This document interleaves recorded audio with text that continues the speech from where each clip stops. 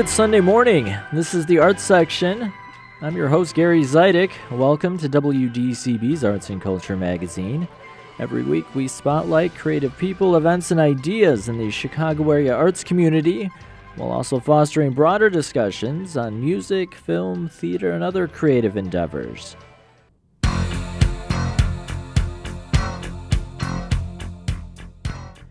On today's program, I'll check in with the director of Pivot Arts as the creative nonprofit turns 10 and launches a new performance experience. The Dueling Critics, Kerry, Reid, and Jonathan Abarbanel will join me to review Court Theater's Church-like The Gospel at Collounus. Later in the show, we'll visit the Chicago History Museum's new exhibit, Back Home, Polish Chicago. I'll catch up with the director of a documentary about an enigmatic chef, and we'll remember the great Tina Turner. All that's coming up. Thanks for making time for some arts and culture this morning. A Chicago-based performing arts organization dedicated to supporting multidisciplinary work is celebrating its 10-year anniversary. Pivot Arts has been a consistent supporter and presenter of innovative work for the past decade. The nonprofit is continuing that tradition with a new performance program called The Memory Place. It features 5 unique pieces that all fall under a larger theme of forgotten or erased stories. I recently caught up with Pivot Arts founder and director Julianne Eyre to talk about this new project and the organization's milestone anniversary. I know a few days ago, Pivot Arts held its 10-year anniversary celebration. I hope the event was successful and you raised lots of money.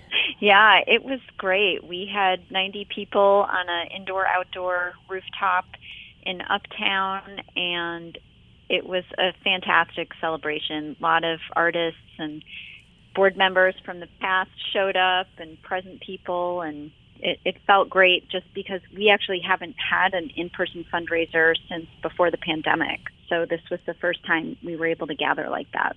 Eyre launched Pivot Arts in 2012 because of a void she saw in Chicago's creative landscape. The impetus for founding the organization, which remains true to this day, is to support artists who are working across genres, so theater, dance, music artists, but also artists who use all of those elements in their work. And you don't see a lot of that in Chicago. We're pretty siloed in this city between theater companies and dance companies and music venues.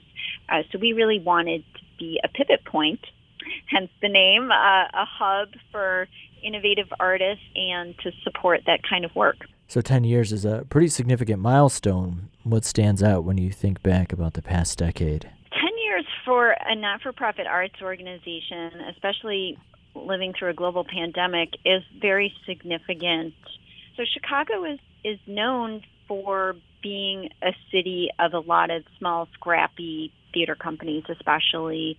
But we really need to become a city where we have thriving arts organizations that have a greater level of support. I'd love to see in Chicago more kind of mid-sized arts organizations. You know, we tend to have very large institutions and very small companies, but artists and arts administrators need to be in an environment that's sustainable. So if you think about some of the challenges that you were looking to get into 10 years ago, have you seen some improvement over the past decade? I think I've seen just a tenacity in myself and the people I work with to keep it going. And I really think one of our proudest moments was spring of 2020 when everything shut down. We were just about to hit go with our festival. So we had, raised money and we're just about to spend money. And then the pandemic hit and we had to cancel everything. But instead of just remaining silent, we pivoted, no better word, to an online festival. We prioritized paying our artists. And then, quite tragically, the murder of George Floyd happened, which became a major social reckoning in the United States, especially among arts organizations, to be more equitable. But I have to say, we didn't need to shift in that moment because we were already an incredibly equitable organization from the get-go, for the past 10 years, we have consistently supported, nurtured, presented, produced artists of color. And when that social uprising happened, we were supposed to actually open, virtually open online the Pivot Arts Festival with a live streaming event. And we paused out of respect for what was happening. But we didn't have to change our programming because so many of our artists were Black artists, Latinx artists, Asian artists, artists of color, queer artists. And I just felt extremely proud, and I continue to feel really proud that Pivot Arts has very genuinely been a home for everybody across the city. If you're just tuning in, I'm Gary Zidek. You're listening to the Arts Section. I'm talking with Julianne Ayre, the founder and director of Pivot Arts. The nonprofit is celebrating its 10-year anniversary. Kind of a busy period for you. I know you just had the fundraiser, and then coming up on June 1st, a big program is starting, and we're going to talk about that in a second. But since you referenced the Pivot Arts Festival, I'm curious, so is that taking a break this year, or is this program that's coming up, is that taking its place? Yeah, it being 10 years and it being a challenging past few years for live performance, I really felt the need to do something a bit different. Our goal had been in 2019 to really move towards not presenting, just, hiring a group and presenting their work and paying them and saying goodbye, good luck. We really wanted to be more of a development organization that supported the development of artistic work, and then the festival was going to be an avenue to then present work that we had helped develop.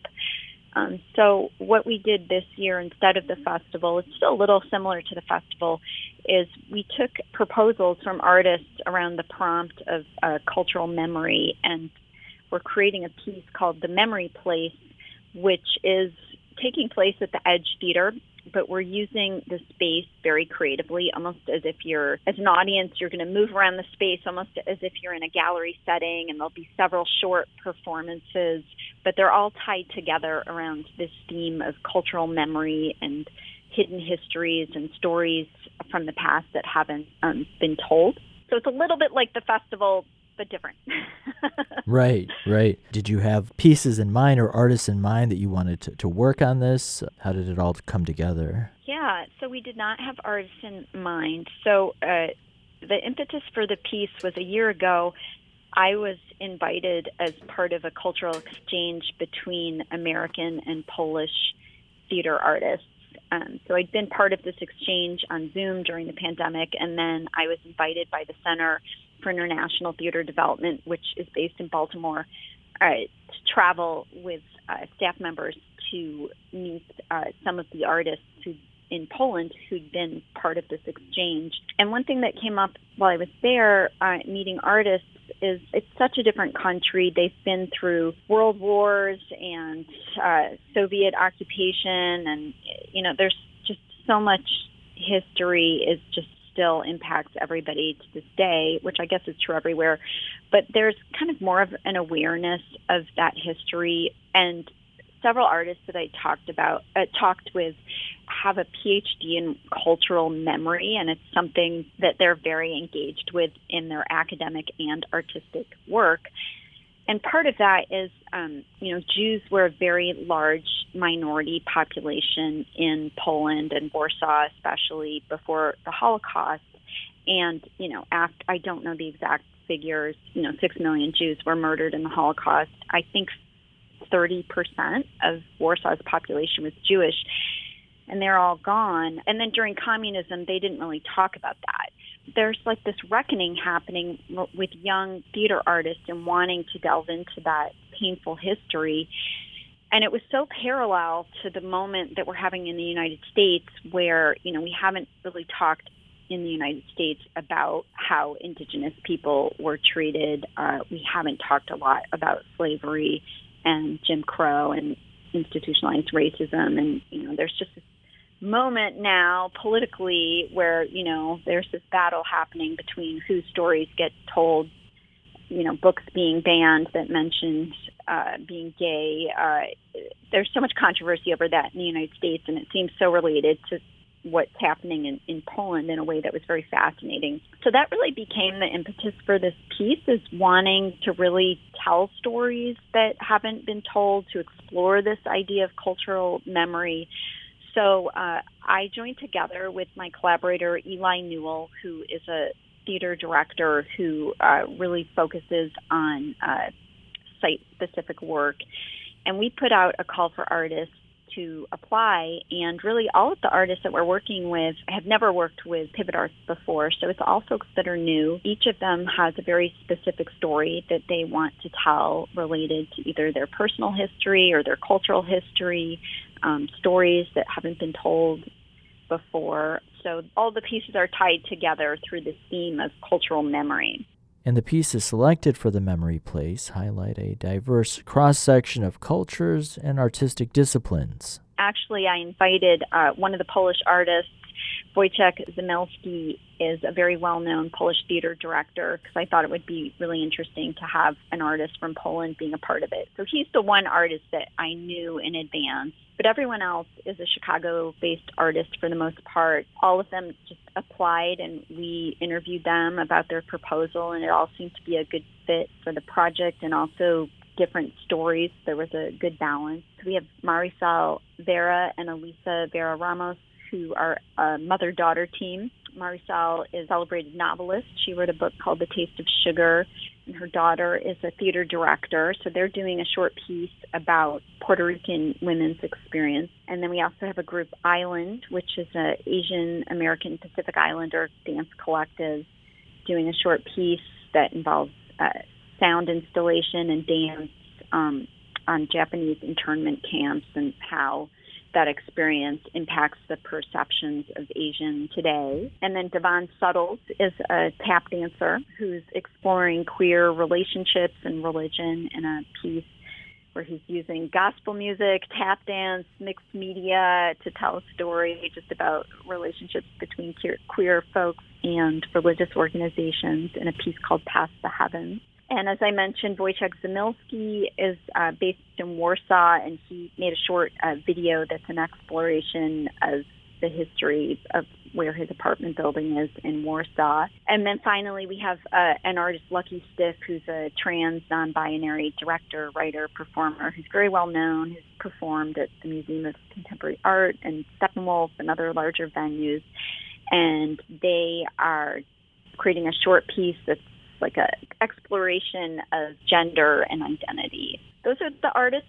Obviously, some audience members will have very specific connections to some of those pieces that are going to be part of this. Others won't, maybe learning about something. There is a universal quality to the theme that you've created here, but do you have hopes for what the people who come to this leave with? Yeah. So one, we want them to leave feeling like they had a very unique performance experience. And then the second thing is, art creates empathy. Going and hearing stories from different kinds of people and different backgrounds, different culture, really unites us and makes us aware of other people's experiences and how they're similar to our own or different from our own. So we hope that people just leave with a greater sense of empathy and understanding for the human experience. That's Julianne Ayre. She's the director of Pivot Arts, the nonprofit's new performance program. The Memory Place is running June 1st through June 11th at the Edge Theater in Chicago. You can find more info at pivotarts.org. This is the Arts section. I'm Gary Zidek. A true music legend passed away this week. Tina Turner died Wednesday after a long illness at her home near Zurich. Turner was an unstoppable singer and stage performer whose career lasted over 5 decades. First teaming up with her then-husband Ike Turner for a dynamic run of hit records and live shows in the 60s and 70s. She famously survived a horrifying marriage to Ike and embarked on a chart-topping second act of her career in the 80s and 90s. Born Anna Mae Bullock in a segregated Tennessee hospital, the future pop icon started her singing career in the Nutbush Spring Hill Baptist Church Choir.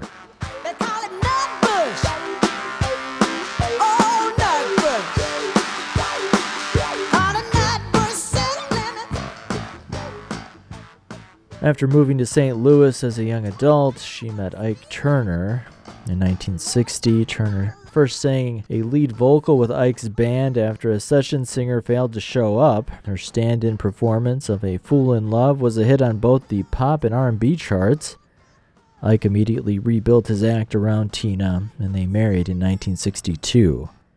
They enjoyed professional success with a string of hits including Proud Mary, but things were not happy between the two behind closed doors. As she recounted in her memoir, I, Tina, Ike began hitting her not long after they met in the mid-1950s and only grew more vicious over the years. Provoked by seemingly anything, he would throw hot coffee in her face, choke her, or beat her. Before one show, he broke her jaw, and she went on stage with a mouthful of blood. In July of 1976, Tina fled with just a handful of loose change in her purse and spent months hiding with her friends while suing Ike for divorce. Turner was among the first celebrities to speak candidly about domestic abuse and became a hero to battered women and a symbol of resilience. A second turning point in her singing career came in 1983 when David Bowie told Capitol Records that she was his favorite singer.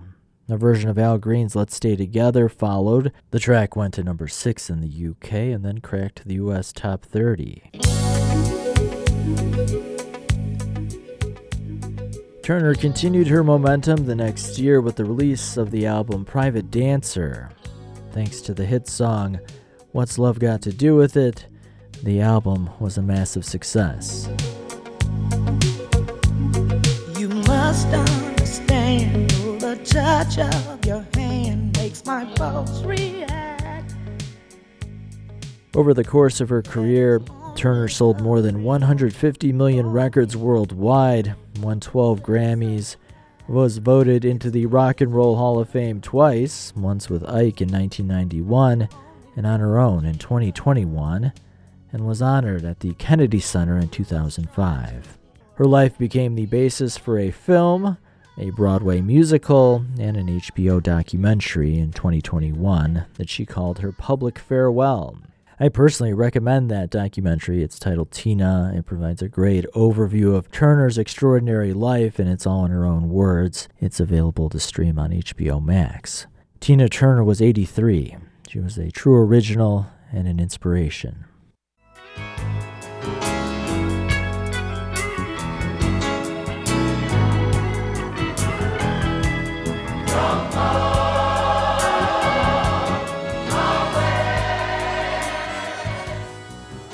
And you are listening to the Arts Section.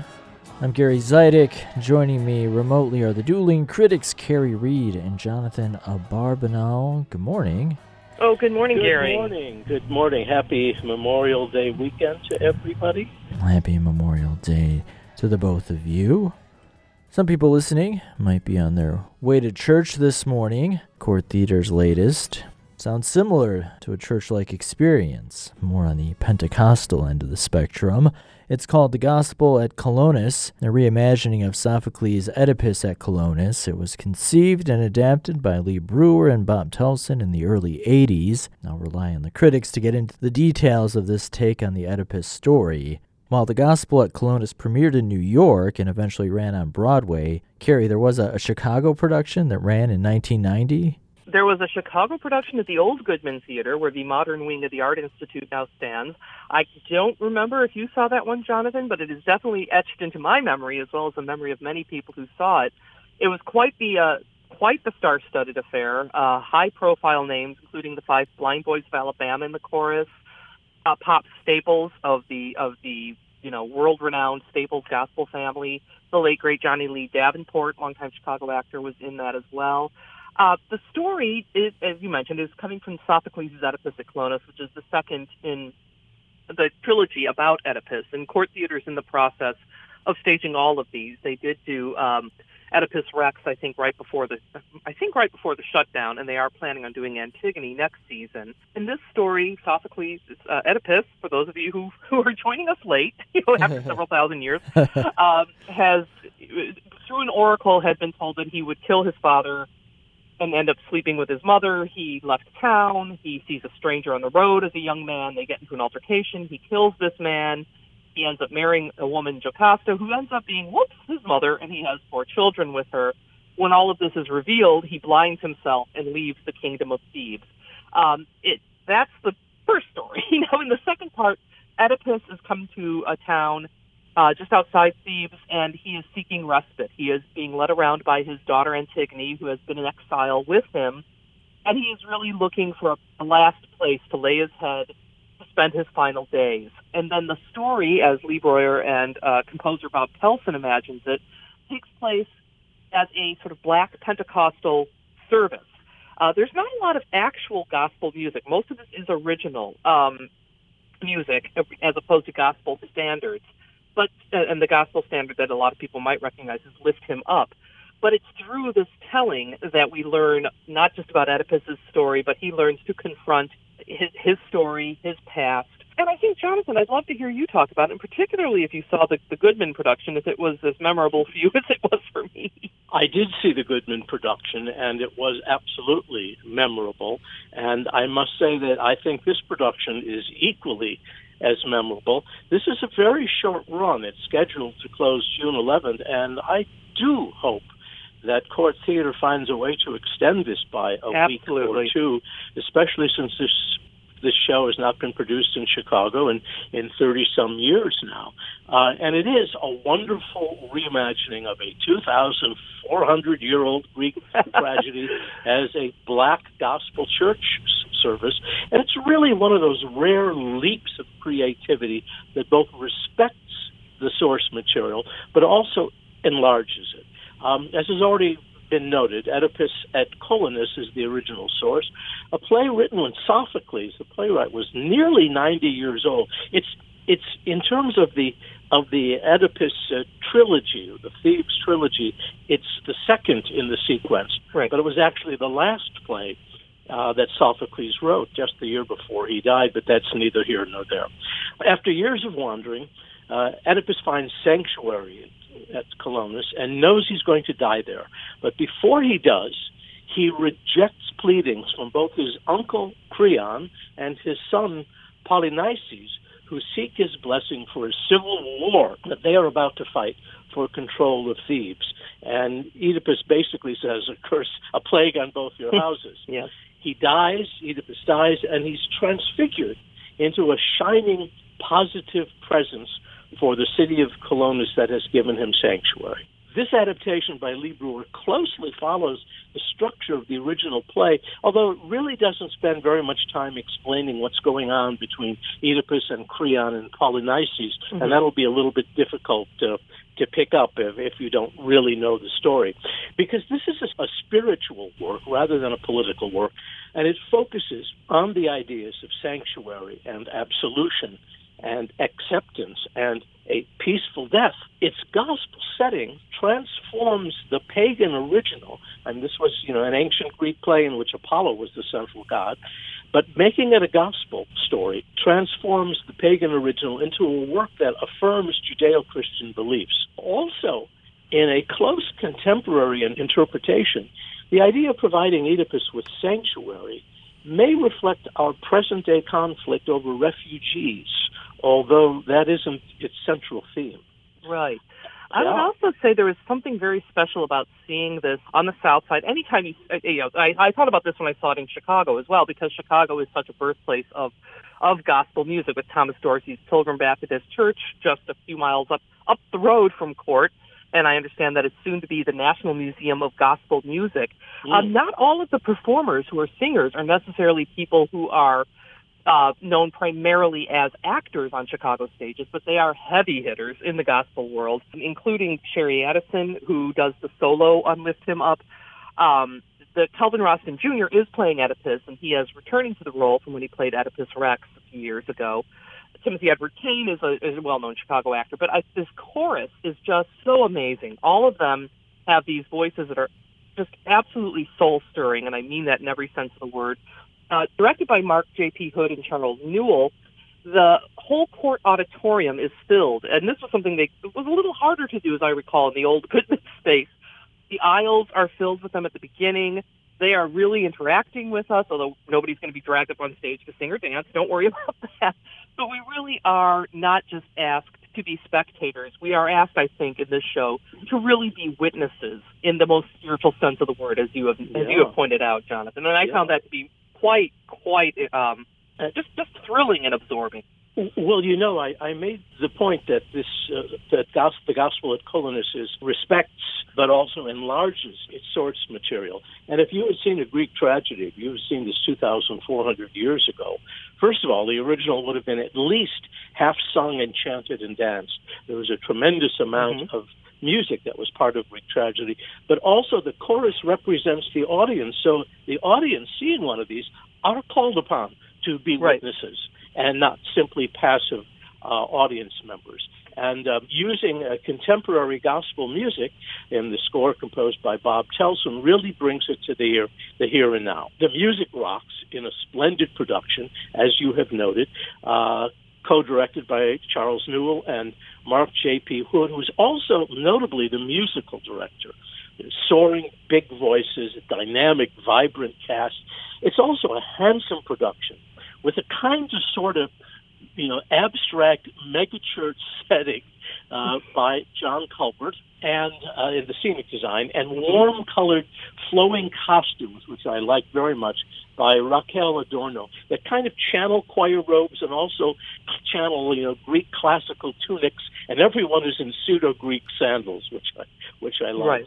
I must also highly praise the crystal clear, beautifully balanced sound design by Sarah Ramos. Absolutely. I just feel like this show there's Black Ensemble Theater, which we've also covered in the past, as they joke about going to Black Ensemble is just like going to church. Well, in this case, going to court theater, as you said, it is like going to church. But I don't think it's anything that if you're not a person of faith that you cannot identify with. And it's interesting to think about, what is the role of fate? Can you escape your fate? Must you always be who you were fated to be? Or are there choices you can make along the way? At one point, the choral leader does tell Oedipus, anger has always been your greatest sin. So he may have been given this curse at birth, but it was in fact his own anger that led him to kill the man that he later learned was his father, on the road to Thebes and setting all of this in motion. And it's not as if everything is tied up with a tidy bow. It can't be. Antigone will tell us more about that next season, but I don't want to give any spoilers on that. But I do feel like in this moment, this show really does offer a kind of balm that, frankly, I found very, very welcome. I understand why we've had it's neither escapist, but nor is it completely dire and doom and gloom. I think it just hits this spot that's very difficult to find right now in terms of our discourse and in terms of a lot of what we've seen on stages. And for that reason, although it may have taken 33 years, I'm certainly very glad that Court is doing the Gospel at Collounus now. I am too. I absolutely agree. My bottom line is that the Gospel at Collounus really is a must-see show. And you guys know I do not say that very often, maybe once, maybe twice a year. It's 90 minutes of an upward ascending musical energy. As the chorus urges us early on, live while you can, be happy as you can. Mm-hmm. And I think you'll be happy after seeing the show, and you're certainly going to feel very much alive. Yes, absolutely. And with the amount of resources it takes to put on something like this, it's probably rarely produced. Absolutely, because it's not so much that you have to have people with the acting chops, so they have to have that. You have to have the musical chops, which is why, not that the show is produced often, but many times when it has been produced, the producing organization brings in a whole actual gospel choir, as the Goodman Theater does.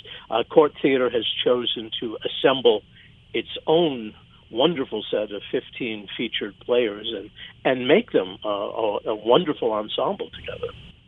Court Theater's The Gospel at Collounus continues through June 11th. Before we wrap up, some theater news. I think Kerry got the scoop on this early. Another Chicago theater company has shut down. Yes, this would be Boho Theater. I believe that I covered Tick, Tick, Boom. I think, Jonathan, you might have been out of town or in your undisclosed location when that played this last winter.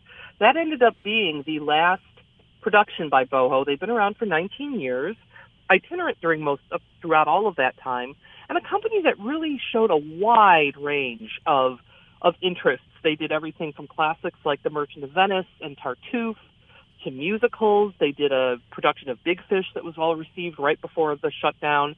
And Tick, Tick, Boom, which is Jonathan Larson's musical that predated Rent, was given a very striking non-binary trans spin in Beau Fraser's staging just this past winter. But Elizabeth Swanson, who has been their artistic director since late 2021, there's a letter up on their website explaining it, but as they told me, it was just a question of not being able to raise the kinds of funds that they wanted to do in order to produce with the values that they held close. And a lot of that has to do with pay equity, and I think this is a fairly familiar story in Chicago theater. And Jonathan, I know you've been covering it a long time and would probably agree with me that, that we sing the praises of these plucky storefront companies, but we forget that particularly in the non-equity world, that comes at the cost of people not getting paid a lot, burning out.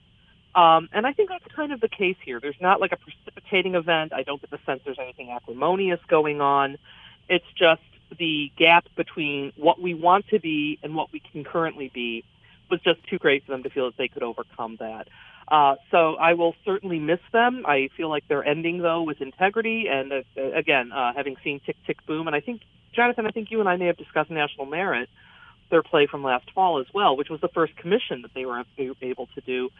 So certainly their last season maybe a little truncated, but with some high points. And as Elizabeth pointed out to me, they will certainly be doing work. The stories will go on, the artists will go on. It does, for me, raise the question of, what can we in the aggregate, as a community do to make it easier for people to commit to producing and, doing this kind of work. And I don't know that I have any answers, but it certainly is something that comes up over and over and over again. So it's called money. That's what it takes. Yeah, exactly. Well, and it's the question of we have money for buildings. Do we have money for people? Yeah. I mean, that's very bluntly how I would put it. Yeah. And as you noted, Kerry, in your story about this in the Reader, that Boho never had a budget even of $200,000. Yeah. They were always under that, $165,000, $195,000. I don't think they ever had a lot of financial heavy hitters on their board. And it takes time to cultivate people like that as well. And that's peanuts in today's theater producing world, and they made it go so far. They always had talented and gifted people on the stage. They did big musicals, challenging musicals. They were an ambitious company that produced well. I absolutely will miss them. I certainly looked forward. This is one of the companies whose work I wanted to see. I was eager to see. And regrettably, running a theater company, running any not-for-profit organization, arts organization, is not just about putting the art on stage. It also is about building the business and the management infrastructure, which includes the funding infrastructure. And it's regrettable that they were not able to realize their goals in the 19 years they've been in business. But you use the word integrity, and that's absolutely the idea that they do not wish to go forward if they cannot pay all their artists at least a minimum wage is an integrity that a lot of companies, non-equity companies, do not have. You and I have talked about this several times, I think, on the program, Jonathan, that one of the things that came out of the COVID shutdown wasn't so much, yes, companies were left in the financial hole, but I think at the same time there was a reckoning that people had, because they had this kind of enforced shutdown away from the grind of doing the work, to think about, how do I want to do this work? Do I want to keep doing this in the way that I have? And I think maybe there's some of that with this Boho decision, that, the way we were doing business maybe doesn't work so much. People really did have sort of an existential, interrogation of themselves, and I think we've seen some of that with companies as well. I didn't get the sense when I talked to Elizabeth that it was necessarily that COVID killed them, but that there was a change of direction that they just weren't able to fully make happen. So, one of the unfortunate truths is that audiences, whether from Broadway to the smallest regional theater to the smallest storefront theater, audiences have not yet returned to their pre-pandemic levels. And the theaters are scrambling and they're hurting. Chicago Shakespeare, Goodman, Steppenwolf, they have endowments. They can maybe ride out a little bit smaller companies like Boho that are working on these shoestring budgets just really don't. And if they don't quite get the audiences back, I don't know what numbers you've seen, Jonathan. I think I've seen like 30% down generally across the board. At least, yes. Yeah, and that's a big chunk for companies that really depend on ticket sales. So I guess the best thing we can leave our listeners with today is that if there's a company you love, go see them now. Buy tickets. Get gift certificates if they offer those. Really, really show them that you do appreciate their work and you want to see it continue. With that, we'll say goodbye, Kerry. Jonathan, thanks so much. Oh, you're welcome, Gary. Baby, you understand me now. If sometimes... I'm Gary Zidek. You're tuned into the arts section. A documentary about one of Chicago's most well-known culinary figures is nominated for a James Beard Award. The Culinary Excellence Awards will be handed out on June 3rd in Chicago. Lots of adjectives have been used to describe the late Charlie Trotter. The chef was a trailblazer who pioneered several culinary concepts that are now commonplace in some of the world's finest restaurants. He helped put Chicago's restaurant scene on the map, creating the roots for a thriving tree of chefs that run some of the city's finest establishments. But Trotter is also often remembered as a temperamental and sometimes petty figure who was difficult to work with and for. Trotter passed away in 2013, a year after he closed his acclaimed restaurant, Charlie Trotter's. He was 54. Chicago area native and now LA-based filmmaker Rebecca Halpern wanted to focus on the man more than the mythology in her documentary, Love, Charlie. The film offers a nuanced look at a talented chef who described himself as enigmatic. I caught up with Halpern to talk about her journey to making Love, Charlie. Was there something that sparked this idea to make a documentary about Charlie Trotter? So the producer of the film is a woman by the name of Renee Frigo. And Renee owns Oak Street Pictures. And before she got into the film and documentary business, she actually had an olive oil company called Lucchini. And Charlie Trotter, in the late 90s, early 2000s, started using Lucchini in his kitchen and became a real champion of hers. And she has long wanted to sort of tell his story. And because he came up pre-social media, his legacy now stands to be lost to time. A lot of kids who didn't come up, in the 80s and 90s have no frame of reference for Charlie Trotter because he didn't have an Instagram or Facebook account. So she wanted to find a way to cement his legacy, and she was able to do that with the documentary. So I was brought on to direct the film. I came from, I grew up in Chicago. My mother was a food writer in the city. I moved to Los Angeles 6 years ago, but I really wanted to find a project that lets me pay homage to my roots and to the city that I love. And so when this opportunity came across my desk, I was like, 100% I have to take it. Right. How familiar were you with Mr. Trotter and his restaurant coming into the project? So I never met Charlie personally. I had taken out, I couldn't afford to eat at his restaurant in my 20s when I was in Chicago, living in the city. But my mother was a food writer. She wrote extensively about him. And I remember being like 10 years old when he first opened the restaurant and hearing about him like he was some kind of unicorn, right, that had fallen from the sky. And, what he was doing at that restaurant was so revolutionary for the time period that he made his mark almost from day one. And so I knew of him, but really what I knew was mostly what the media had said about him and how he was portrayed by them, usually as a tyrant, an enfant terrible, someone who was a maverick and a trailblazer, but at the same time, maybe not the best person. And when I got the opportunity to direct the documentary, the first question that I wanted to answer was, who was he really? Because I think when it comes to someone as complex as him, not a lot of people are willing to dig deep and really figure that out. Is it fair to describe Mr. Trotter as enigmatic? 100%. In fact, he thought he was enigmatic himself. I mean, he knew that people had a hard time figuring him out. You'll see in the film, we have an extensive collection of postcards and letters that he wrote before he opened the restaurant, back when he was called Chuck.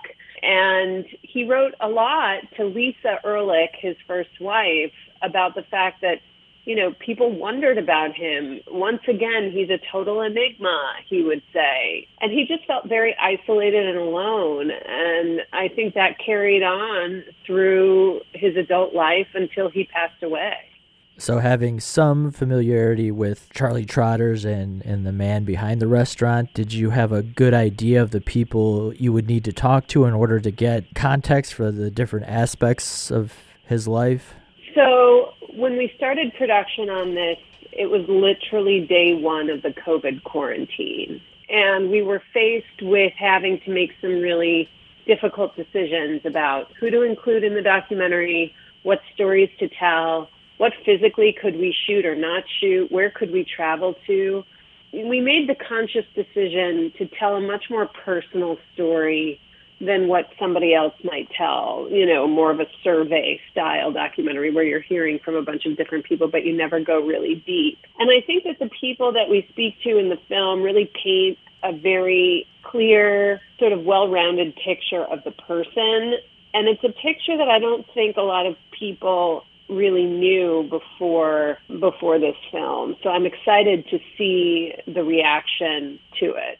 I would imagine, given what we've heard, when you reached out to some people, was there some reluctance for people to talk on the record about him? There was some reluctance. I think that Charlie Trotter's life story is kind of a cautionary tale for anyone who has to throw themselves into their work 1,000,000% in order to achieve a level of excellence that's almost unreachable. And I think Charlie's identity became so intrinsically connected to his work that when the restaurant closed, he did in some respects. And so I think for a lot of well-known chefs in particular, I think his story really resonates in a almost negative way. I think for some of the chefs who worked for him, they certainly some of them don't have fond memories of having worked there for him. And I think by today's standards, one could say that he was abusive towards some of his staff. But I think if you understood Charlie and you understood where he was coming from and what his end game was, I think you appreciated and respected what he was striving for every day. And so the people who were in his orbit ultimately were the people who got it. And in the film, we do include one person, Grant Achatz, who's the co-owner of Alinea, and he describes his experience working for Charlie. And he had a very miserable one, and it was not a good fit for him. And yet, the story that he tells of his evolving relationship with Charlie, and later what he came to understand about him, I think it is really important because he does appreciate the why. And that was really the whole goal in the movie anyway, was to create a little bit more empathy for Charlie Trotter. Charlie wrote a lot and tried to connect on a deep level with the people in his life.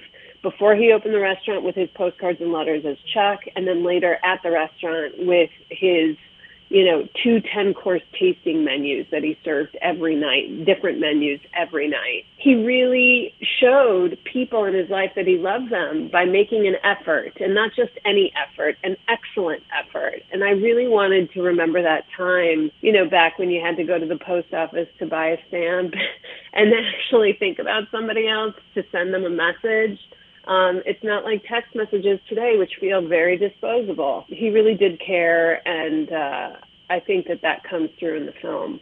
As you mentioned earlier, I think for maybe a younger audience, people not as familiar with Charlie Trotter, what that name meant to people maybe in the 80s and 90s and early 2000s. What was extraordinary about Mr. Trotter's approach to the culinary arts?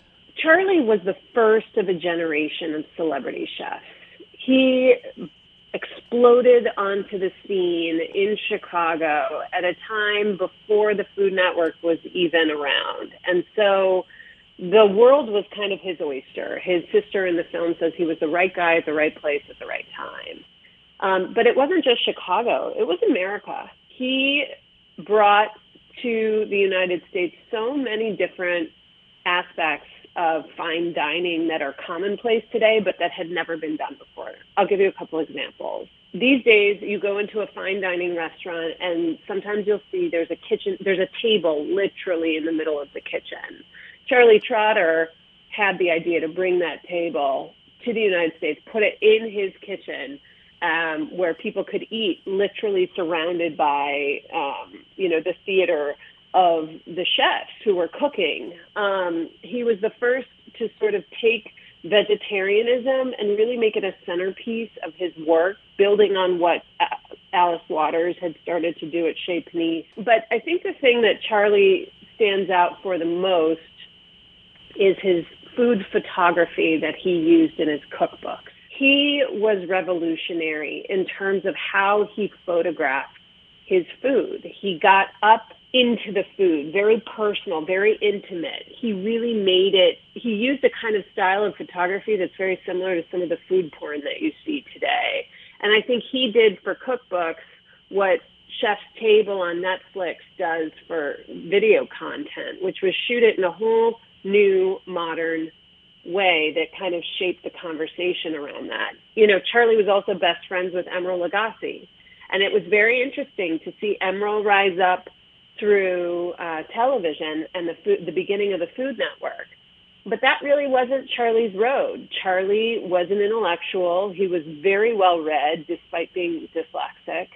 And he found a way through books to really sort of put himself, his cooking, and Chicago on the culinary map and make it the Mecca that it is today. Does he maybe not get the credit he deserves for some of those things? I think he gets the credit. I just think that the way the world works, he's been forgotten. In the film, Grant says, if you're not on top, you just don't matter. And for Charlie, unfortunately, I think the timing of his career was on the one hand amazing and great, but by the end of the restaurant, 2012, when it closed, he was not well. He had suffered from some health issues, which we explore in the film, and the quality of the restaurant had started to slip a little bit. And I think that, unfortunately, people took that as an opportunity to kind of crap on him in a way.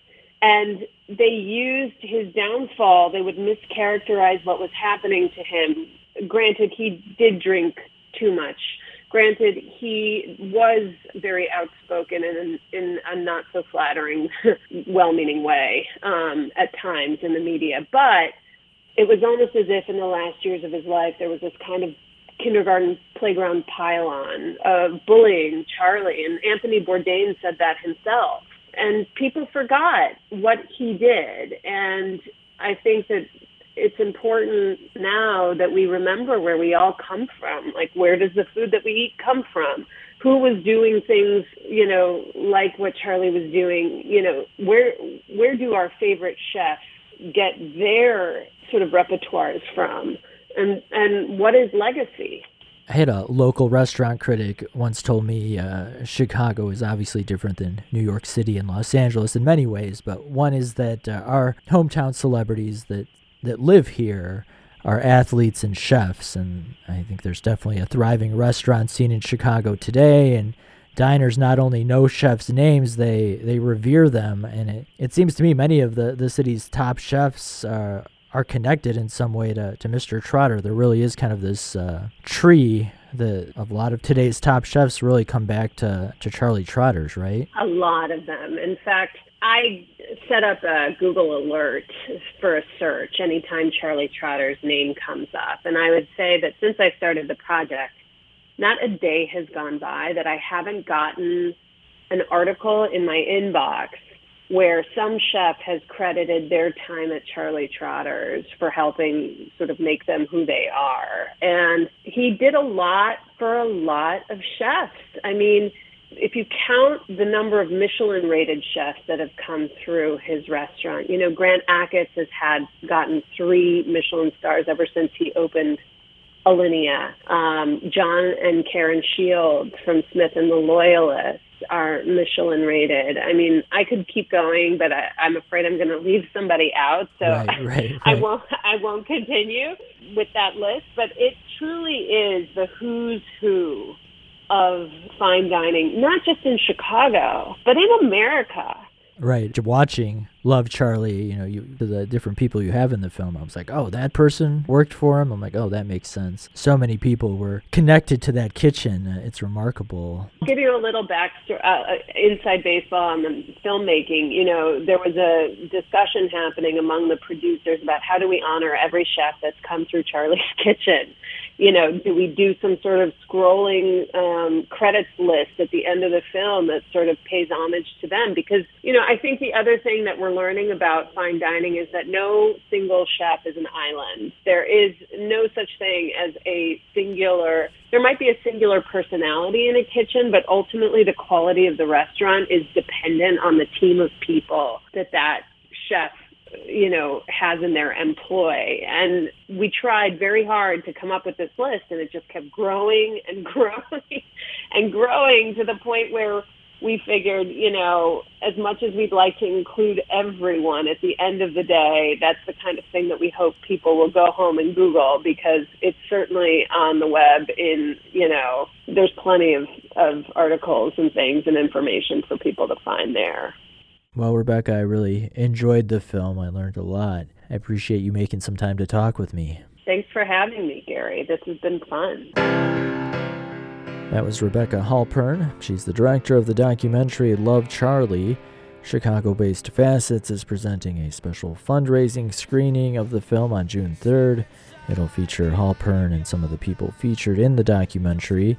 Ticket sales will benefit the Trotter Project, a nonprofit that offers scholarships and community programs. You can find more info about the event at facets.org.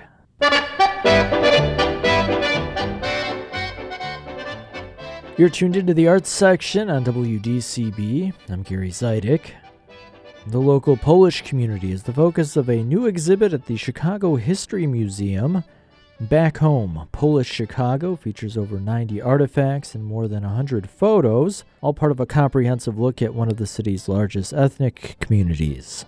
An estimated 1.9 million Polish Americans call the Chicago metro area home. Some have even said outside of Warsaw, Chicago is the largest Polish city in the world. That's not exactly true, but there's no denying the influence Polish immigrants have had on the area. It's definitely to say Chicago is the second largest Polish city outside of Warsaw. It might not be statistically accurate. However, it does speak to the fact that Chicago has historically, going back to the late 19th century, had a large Polish population, and up to, including to our own time. This is the Chicago History Museum's Peter Alter. He curated Back Home, Polish Chicago. I caught up with Alter after checking out the exhibit for myself. He says the idea for the exhibition was born almost a decade ago. So this exhibition project actually started 8 years ago this past spring with a conversation at a conference at Loyola University Chicago, where the leadership of Chicago History Museum and the leadership of the Polish History Museum in Warsaw met. And the Polish History Museum in Warsaw proposed some kind of collaborative project that would include both museums. And so from there, it developed into an oral history project, international exchange of youth from both cities, doing interviews over there and over here, and then eventually this exhibition. And so is there an exhibition over? The plan would be for this, so we know this exhibition will be open for roughly a year. It will close in June of 2024, and then components of it will likely get packed up and go to the Polish History Museum in Warsaw. So the Polish History Museum is actually currently under construction on the Citadel and will be the first national history museum in the history of Poland, and will be the largest single museum building in the country. While the inception of the exhibit was back in 2015, it took a few years before the project really started to come together. The oral history project was in 2018 and 2019, and then I got busy on working on a different exhibition, and then the start of the pandemic. So we've been working on developing both the storyline and borrowing artifacts, images, documents, and developing other aspects of the exhibition for about the last 18 to 24 months, like almost full-time, like 100% of my time. And in these galleries, almost all of the artifacts that you see on display and most of the photographs that are reproduced are borrowed from Chicagoland's Polish residents. So we do have some materials in our collections, but we're able to tell these first-person stories with the oral histories and borrowing, artifacts from Polish Chicagoans. Back home, Polish Chicago is divided into 3 parts: journeys, neighborhoods, and connections. The journeys section highlights the immigration of people from the Pole lands that began in the 1830s.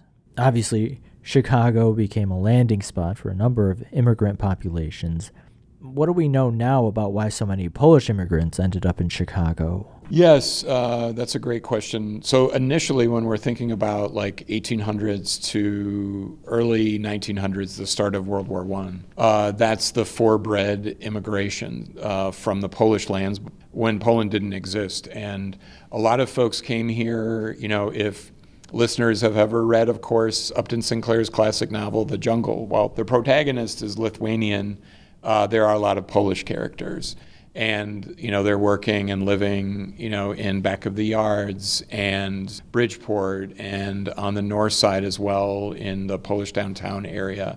And a lot of folks came here because in that earliest era, because they were looking for jobs, for bread. And they were able to come here because finally railroad and steamship lines were close enough to them that they could actually come here. But our exhibition does tell more than the story of those earliest immigrants. There's a post-World War II era of displaced persons. So they're fleeing, the aftermath of World War II and the Holocaust. There's the Solidarity era immigration. A lot of folks are either fleeing a bad economy or political persecution. And then the post-communist or post-Solidarity era, when folks, again, are coming to Chicago to look for jobs. And that ends really in the early 2000s when Poland joins the European Union, and it's easier to go to places like Ireland or the UK when the UK was still part of the European Union. If you're just tuning in, I'm Gary Zidek. You're listening to the Arts section. I'm talking with Chicago History Museum curator Peter Alter about the institution's new exhibit, Back Home, Polish Chicago. Those first waves of Polish immigrants settled into different parts of the city, establishing several Polish patches.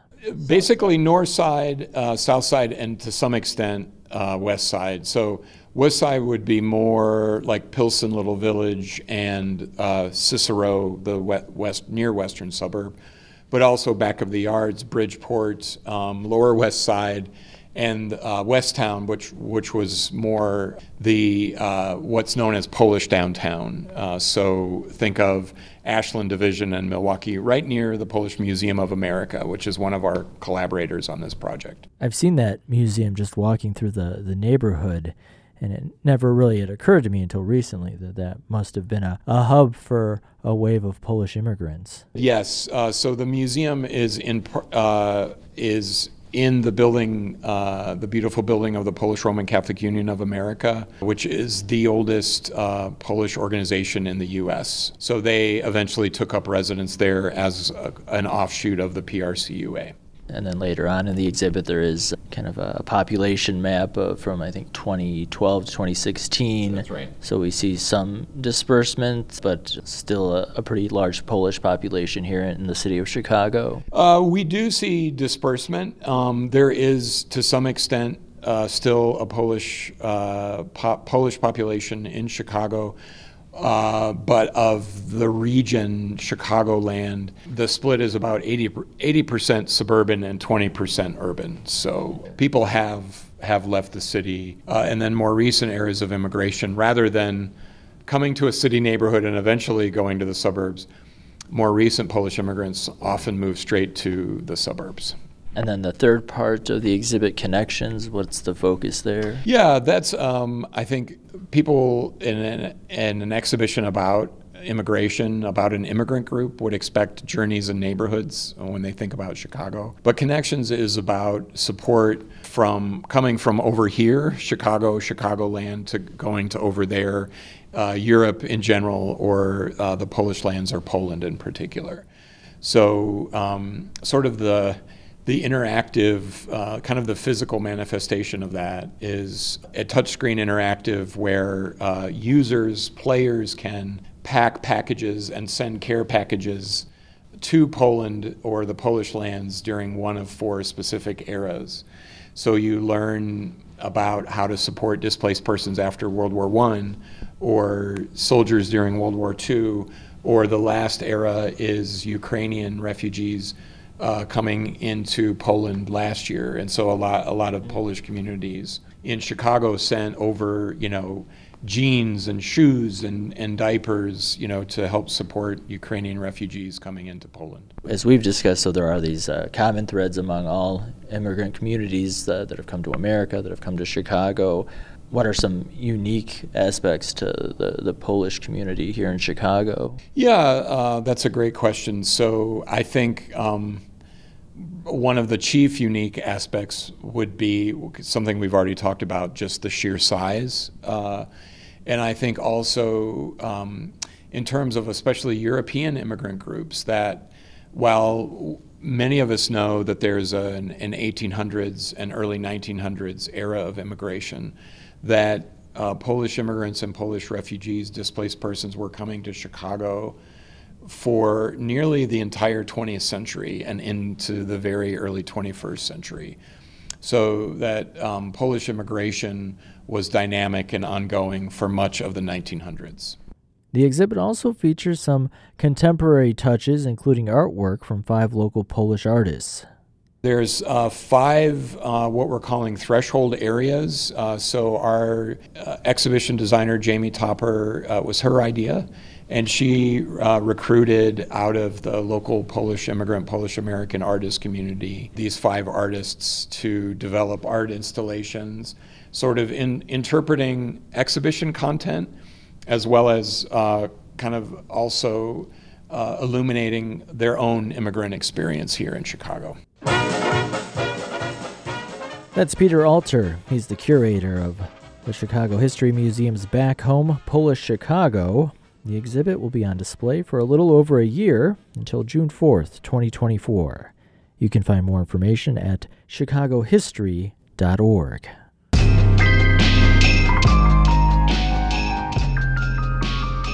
And that's going to wrap up this edition of the Arts Section. But remember, you can always find more arts and culture online by visiting the program's website over at theartssection.org. There you can find past segments and features available to listen to on demand anytime you want, plus pictures and links that go along with all the stories you hear on the show. My name is Gary Zidek, and I hope you'll join me again next Sunday morning at 8 a.m. right here on 90.9 and 90.7 FM for another edition of the Arts Section. Until then, I hope you have a great week. If you recognize this music, then you know tonight is the series finale for Succession. I can't wait to see what happens. Thanks for listening.